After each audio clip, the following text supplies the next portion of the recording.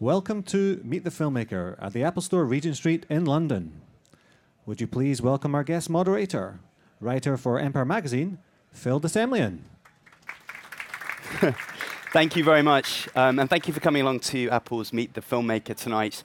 I'm really pleased to be able to introduce a director who sort of came to prominence with his Danish set crime trilogy, Pusher, and has subsequently gone on to make Bronson with Thomas Hardy and Valhalla Rising, and of course The Great Drive. And he's back working with Ryan Gosling again in Only God Forgives. Ladies and gentlemen, we're going to watch the trailer first, and then we're going to introduce Nicholas Winding Refn.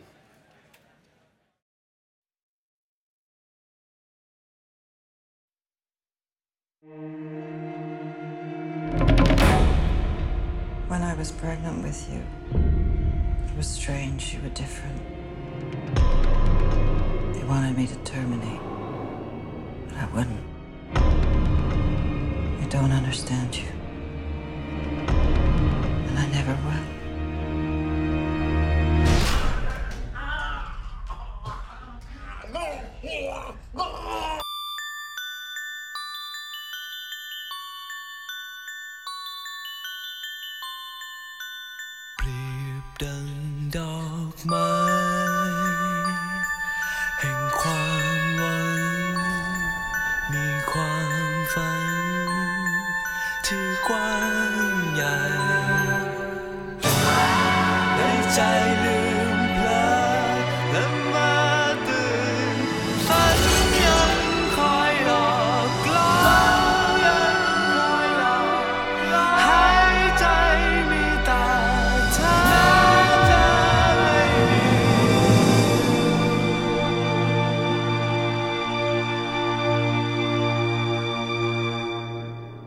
Want to fight?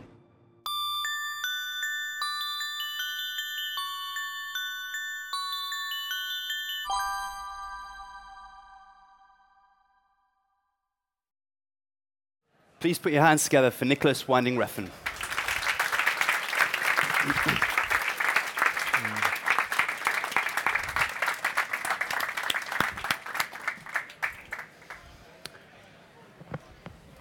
Hello, how are you doing?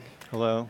So, as I mentioned in the introduction, this has got you back together again with Ryan Gosling, but it sort of kind of so nearly wasn't going to be Ryan Gosling, wasn't it? It was, I think for a while, Luke Evans was set to make the film with you.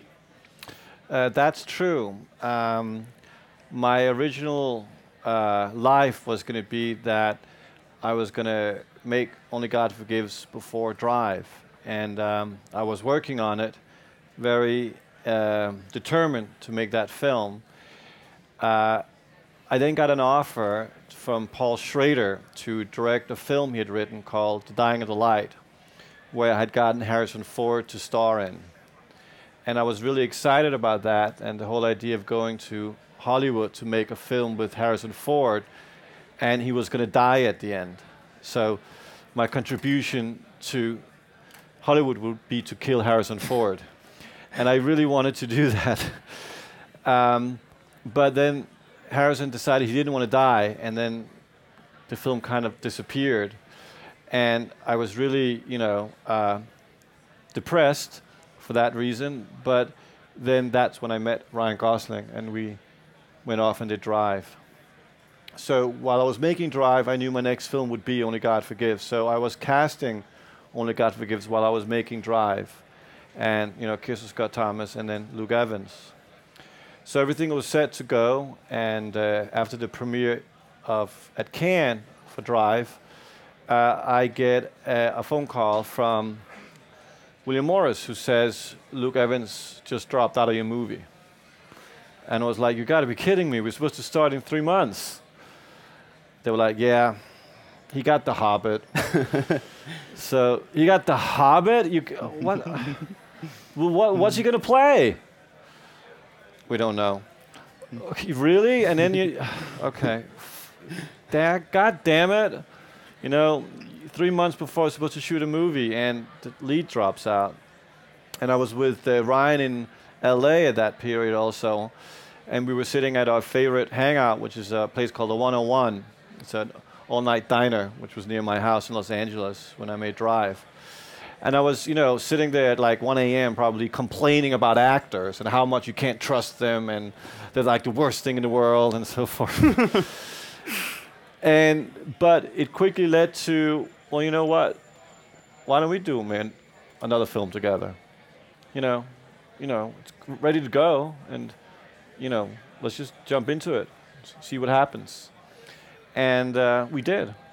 So I postponed the shoot a few months because Ryan had other commitments, and then off we went. And I called Luke Evans' agent, and I said, "Thank you so much for dropping out. That is the best thing you could have done to me." Are you going to see The Hobbit? I saw The Hobbit. The one he's in the next one, I think. He's in the next one? Oh, because I was trying to look for him. So you could blow a raspberry. Yeah. You were mentioning that you've actually been speaking to Ryan because he's been making his own directorial debut. And has he kind of come to you for little snippets of advice when things have got a little fraught on set? Or is he just keeping himself to himself? Well, I mean, he's an incredible creative force, so he will survive anything. But I remember, some time ago he called me and he said, "Wow, being a director, you must have the most ripped muscle in your mind because this is insanity." But it was a great compliment, from a great actor. So, he's going to do very, very good. Yeah, he's in Only God Forgives, his character Julian. There's elements of things that we've seen in your films before. For instance, his character in Driver, and Mads Mikkelsen's character in Valhalla Rising. And you love these kind of monoliths, these timeless kind of figures almost. But he's a little kind of off of that. He's not necessarily got the same strength and force to him. Is that fair, do you think, in this film? Well, he plays a different character. Because Only God Forgives is about a mother-son relationship and a mother's confrontation with his overpowering mother. Ryan really understood the idea of having to play, weak in all points, meaning that dramatically he had to change everything we had done on Drive, which is why he's such a brave actor, and he's willing to go to places that I couldn't imagine people would go to. Yeah. Also in the situation that he is and the status he is. So it was a wonderful collaboration because we had to go against all the differences that we had done on Drive. It was all about destroying, mutating, and so forth, which was great. Where the Thai actor in the film that ended up playing God has more reminiscent of the monolith abilities that both Mads Mikkelsen's One Eye and Ryan's Drive had in the previous films. Yeah. I wondered if you almost saw him as the protagonist rather than the Gosling character. Well, in a way, Ross, he's like the key to the confrontation between the antagonist and the protagonist. So the antagonist being the mother, protagonist being Ryan, but their confrontation is gone through this character that essentially believes he's God. We should, just to put it into context, Ryan is being asked by Kristen Scott Thomas, his mother, to avenge the death of his brother, and Chang, the corrupt Thai police chief, is kind of the nemesis. Let's watch a clip where we meet Kristen Scott Thomas's character for the first time. I'm afraid the room wouldn't be ready until 4 o'clock. It's a policy. Get your manager. ค่ะผู้จัดการคะขอเชิญที่หน้าฟรอนต์ค่ะขอบคุณค่ะ You'll be here in a minute.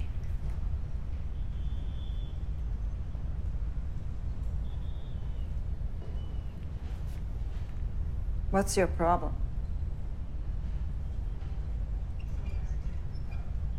ลูกค้าเชิญพบค่ะ Good morning, madam. How may I help you? Listen to me. I have just traveled 10,000 miles to see the corpse of my firstborn son. I haven't slept in 30 hours, and this bitch says I can't have my room. We didn't see that in Four Weddings and a Funeral.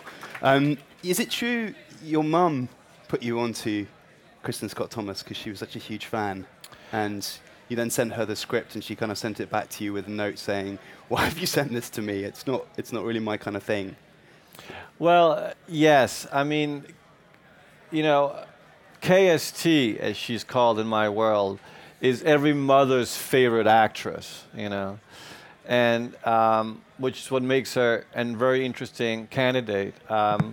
When I was able to connect with her by sending her the material, and she was interested, and we met in Paris for dinner, I very quickly, you know, had this kind of vision of all the films that she's famous for, and you know, I was very eager to experience that, so I can call my mother and say, "Guess what?" Which films in particular did you have in your mind? Well, Which roles? of course, Under the Cherry Moon by Prince. Now, I realized through the course of the dinner that KST has no problem turning on the bitch switch. So this was, of course, music in my ears. And we talked back and forth about the character and the whole Macbeth concept and the incestuous, you know, and the Oedipus and the insect devouring and all these kind of metaphors that the character represents, you know. So by the dessert, she asked me, "So, by the way, what did you think about me? I mean, why did you come to me?" Which is always a tricky question, because if you say something that's wrong, you know, they get really depressed and walk away. If you say something that's right, you know, they'll say yes. And I just answered, "Because you did Four Weddings and a Funeral." And she thought about it, and she goes, "All right, I get it. Okay, I get it. So I'll do the film. But if I'm going to do it, I really need to change. I need to mutate. I need to become someone else." And I was like, "You're preaching to the choir, baby." So, because she has some fairly industrial kind of turns of phrase in this film. Did she bring any of that to it, or was that all in the script, or did she have any issues with some of the things? No, she didn't have any issues what she didn't want to say, except there was one thing that was not about profanity, but it referred to other things that she said, I can't get that out of my system to even say that, which I kind of understood, though she was like, "Okay, what else can we come up with?" But a lot of the profanity was actually very much at the help from Ryan Gosling, because one of the things for the course of the movie, she had to degrade this very beautiful girl that Ryan brings home to dinner. And English is my second language, so I was a bit like, "God, Ryan, what's the worst thing you can call a woman in America?" And he came back with a list. And on top of the list was this phrases that were like, "Oh, what does that mean? Oh, okay. Great, well, let's go with that." It's a bit different from the image of the Ryan Gosling and his colouring in book and the what would Ryan Gosling do type stuff. Yeah, well, yeah. I never thought of that. I wondered how, this is a very different film to Drive. There's obviously similarities. Cliff Martinez, again, with a great score, beautiful cinematography, the pace of it similar, but it is kind of different, and I wondered if people that have come to your work through Drive, which obviously has got you kind of better known amongst filmgoers, you need to almost get people to start again, in a way, if you see what I mean, with this film, and kind of come at it from scratch and not bring too much to it. Is that fair? Yeah, I mean, God. Well, the thing is that whenever you make something that works, there's an expectation you can do the same thing again, which is a natural reaction to anything. When people enjoy something, they want more of it. But it doesn't mean that it's the right thing to do or experience. But, you know, a better way to kind of explain the differences between the two movies is that if you were described Drive as being, really, really good cocaine. Only God Forgives is like really, really, really strong acid. And I'm not talking about that trippy stuff where you want to dance and drink water all night, but the one where you just become the chair. So you're promising to turn people into furniture with this new film? Well, it's tune in and drop out, as they say. It's funny you mentioned the sort of the trippy stuff. I was thinking Gaspar Noé made a film, Enter the Void, which he played at Cannes to, it polarized people, I think. And he said that he came out and the response was kind of muted and positive, and then he waited and read the reviews, and everybody was very, there's a lot of negative reviews as well as positive ones for it, and he felt better about that. And I wondered if you were happy that to make, for a film to be polarizing, or did you want it to be polarizing? Would you be happy if it just everybody felt, that they liked it? Well, I always say, if everybody likes what you have done, it's the same mistake as if everybody doesn't like it. Because art is really more about expressing emotions. And as a reaction, it's a bit like having sex. It's like the deeper it is, the more intense it is, the more great it is. And when you polarize, that means you've really entered people's subconscious much deeper, because if they can love you for the exact same thing the other person hates you, that must trigger something very, very intensely interesting. And, when everybody likes, you have really only scratched the surface, because how can everyone agree on something that's all about an individual experience? Art is meant to cause an effect, because that's the only thing it can actually do. Besides entertainment, and we all enjoy that, art has the ability to inspire. But in order to inspire, it needs to penetrate you. And that, of course, when it becomes a purely individual experience, and it touches things within you that you may like or not like. So you can't even define it as good or bad, because we live in a society where everything is like good and bad. It's like, how's your sex life? It's good or bad. Well, it's good or bad.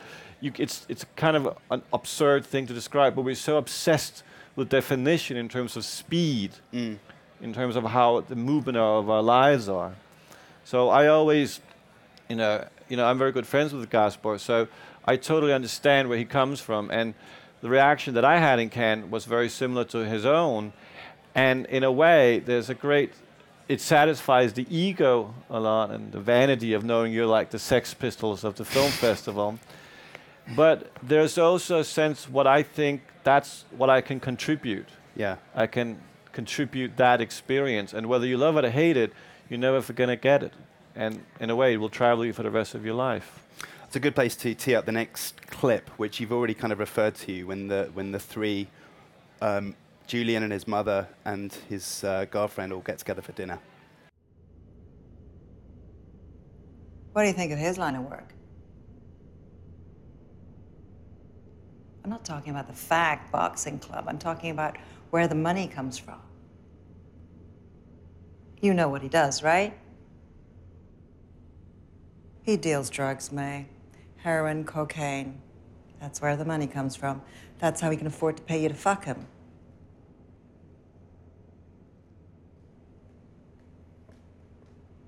Oh, great.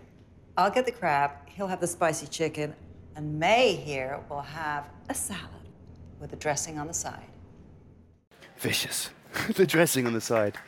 I think it might be a nice place to throw it out some questions at this point from you guys. So if you have a question, please stick your hand in the air and we'll get the mic to you. Gentleman over here. Thank you. How did you get the actress Kristen Scott Thomas to change? Well, it was basically one of her conditions for doing the part was that she really needed to transform and mutate.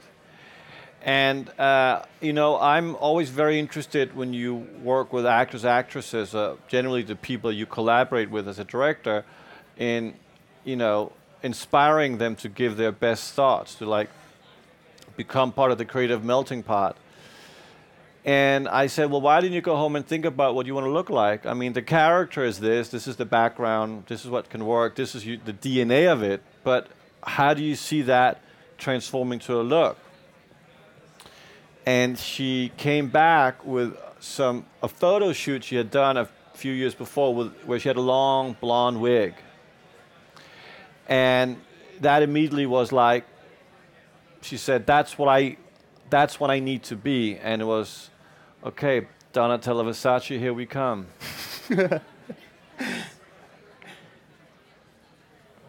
Just here.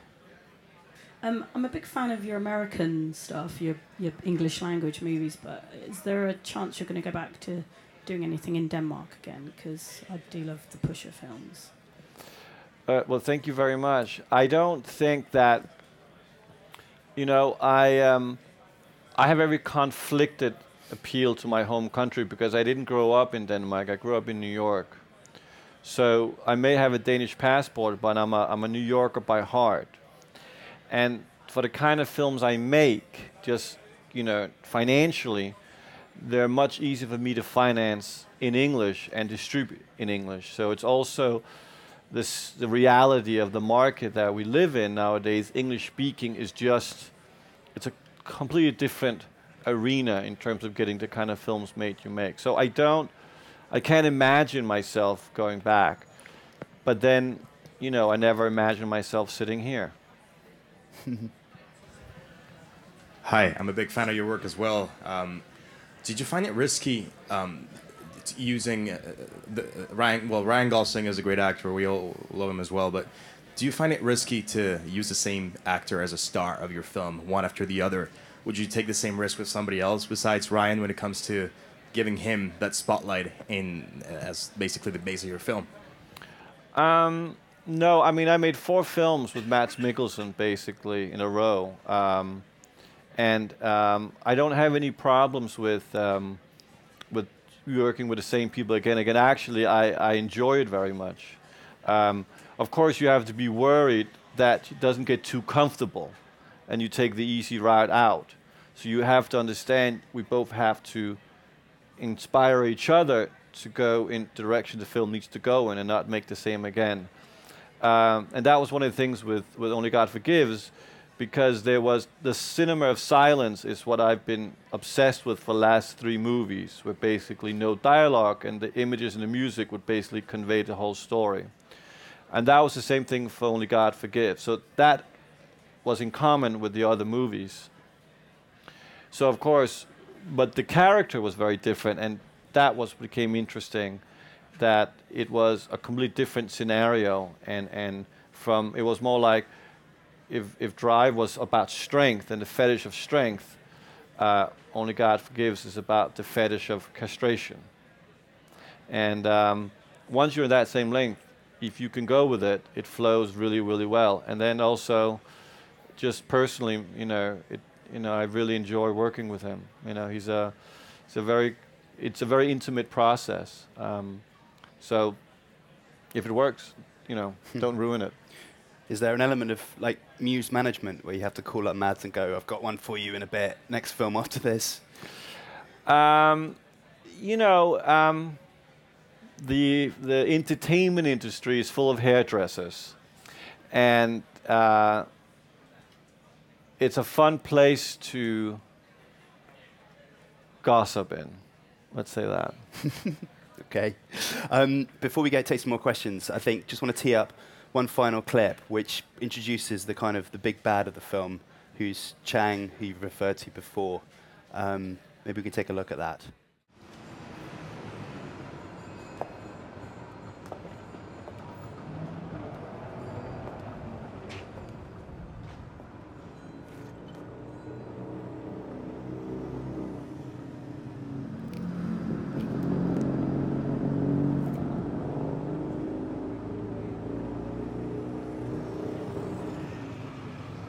You want to fight? This, maybe you can kind of explain where that leads to, that particular moment. Because I think people have seen the posters of Ryan Gosling looking less, should we say, less handsome than normal, with his face a little kind of rearranged. Well, it leads to a battle between heaven and hell. We see Chang bringing out some needles at one point, and it's kind of reminding me a little bit of Albert Brooks in Drive when he kind of goes at the guy with the forks. And I wondered, you know, there's things that you couldn't show in this film that you maybe shot and had to leave on the cutting room floor because it was too extreme. Was there anything that you kind of had to let go of because it was just a little beyond where you could kind of pitch the line of the violence? No. Really? No. No. Fair enough. Any more questions from? Hi.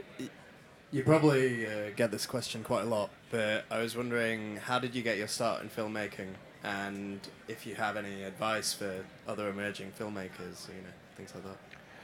Well, the best advice I can give you was the advice that I got when I was around 25 from Eli Kazan, the great film director. I was having ice cream with him in Stockholm, of all places. And I asked him, while we were eating vanilla, what advice would you give a young filmmaker? And he said, my advice to you is do it your way. And that is very much about take destiny into your own hands. And because of the digital revolution, the charge of your destiny is much more in your hands. When I started filmmaking, I made my first film when I was 24. And I was very lucky to, because of Denmark, I was able to get some subsidy money to go make my first film, Pusher, without having any official training or any background other than, you know, toying around with cameras at home. So I was extremely fortunate to have that ability, to have access to this funding, to go make a movie that I call making a film with the arrogance of youth, which is all the things you're not supposed to do is what you do for the right reasons. Now, because of today's technology, you don't even need that ability anymore because you can make a film for $5. And the distribution of the digital world opens up an arena that it could be shown. And length is not even an issue, and how we perceive entertainment is not even an issue anymore because it's an open field, it's an open mine of abilities. But of course it comes down to determination, and it comes down to the essence of creating, which is the need to express. That is so enormously strong that if you don't do it, you're going to explode. That's how it has to feel. Otherwise, it's never going to work out. I think we've got time for a couple more questions. Lady over here. Hi, huge fan of your work. I just wanted to ask you if you have any filmmakers that you particularly sort of look up to or admire, because when I look at your films, you know, I can see the real makings of an auteur. There are a lot of things you can pick out that have similarities across your films, and they really interconnect. So if you've got any people that you look up to in the film industry. I mean, there are many wonderful film directors that I am inspired by, or that I look up to, or you know, or also envious of. You know, so I like all kinds of filmmakers, and it varies sometimes from film to film that I do. That certain films I can be interested in a certain type of direction of filmmaking. That varies from other films. And it can be anything from short filmmakers to feature filmmakers to experimental filmmakers. You know, on the last couple of films, like Drive was very much inspired by the whole John Hughes background of my upbringing. You know, watching 16 Candles and Pretty in Pink, all those movies that I was a teenager with, that, you know, still resonates very strongly with me. You know, you had Bronson, which was very much inspired by Kenneth Anger, which is a short filmmaker. Only God Forgives was actually inspired very much by a short film called The Evil Cameraman by Richard Kern. But then, of course, you have all the other great filmmakers that also comes to mind, and that's, you know, everything from people now, you know, I mean, my friend Gaspar, I find very inspiring, you know, Michael Mann, you know, David Lynch, you named them. I mean, you know, Ken Loach, I had a huge admirer of Ken Loach, you know. Gary Marshall is one of my favorite filmmakers who directed Pretty Woman. I think he's an incredible talent. You know, so everything around you can grab. And that's what's great about creativity, is that there's so much to be inspired by, that film school, in the end, the concept of education through the arts have almost disappeared, because now it's just a touch of a button. You can just go home and be, you know. The first time I made a film really came from my meeting Kevin Smith, because he had just done Clerks, and I saw Clerks, and my reaction was, I can do that. But that inspired me that, you know, he was standing there in his shorts and had just done a movie. It's like, that's fantastic. Well, I want to do that as well. So it comes at different ways, at different times. Probably the one person that, in the end, speaks in sense of who I always return to of everything I do is Alejandro Jodorowsky, which the film Only God Forgives is also dedicated to, because he, in my mind, kind of, you know, whenever I feel too safe, or I feel I'm doing things for the wrong reasons, or I'm insecure, I speak to him. I also know him, so it helps a little, or I watch his movies, because it kind of reminds me that cinema is about, risk-taking, but also it's about just expression of emotions and just go with what you want to do. And in the end, everything will be okay. And oddly enough, you can say that his second movie, El Topo, which, you know, was most famous for in terms of creating the whole midnight film phenomenon in the 60s, but it's also the movie that basically created modern pop cinema and everything that we all make, and I mean all of us, goes back in a way to that film, El Topo. Last question. Hi there. Quick question. Any updates on Drive sequel or? Well, I can tell you what the reality is, which is there will not be a Drive sequel, because you would be very disappointed. Definitely. So therefore, it's never going to happen. You were linked with Logan's Run. That's also fallen by the wayside, has it, or was that something that you might revisit?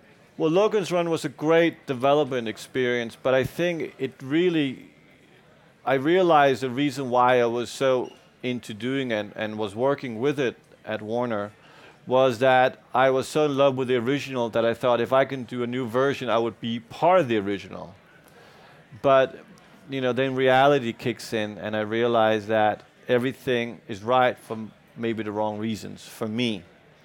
So I decided that it was, you know, time to maybe approach something else. But it's, in the end, you know, I have this idea about doing a science fiction film in the end. So Barbarella came in, and I decided that I would rather, you know, really now produce my first television show, and that would be Barbarella. Well, we're all looking forward to that. We've got to wrap up now, but Only God Forgives is out in August, and I think we should all show our appreciation for a very inspiring talk from Nicholas Winding Refn.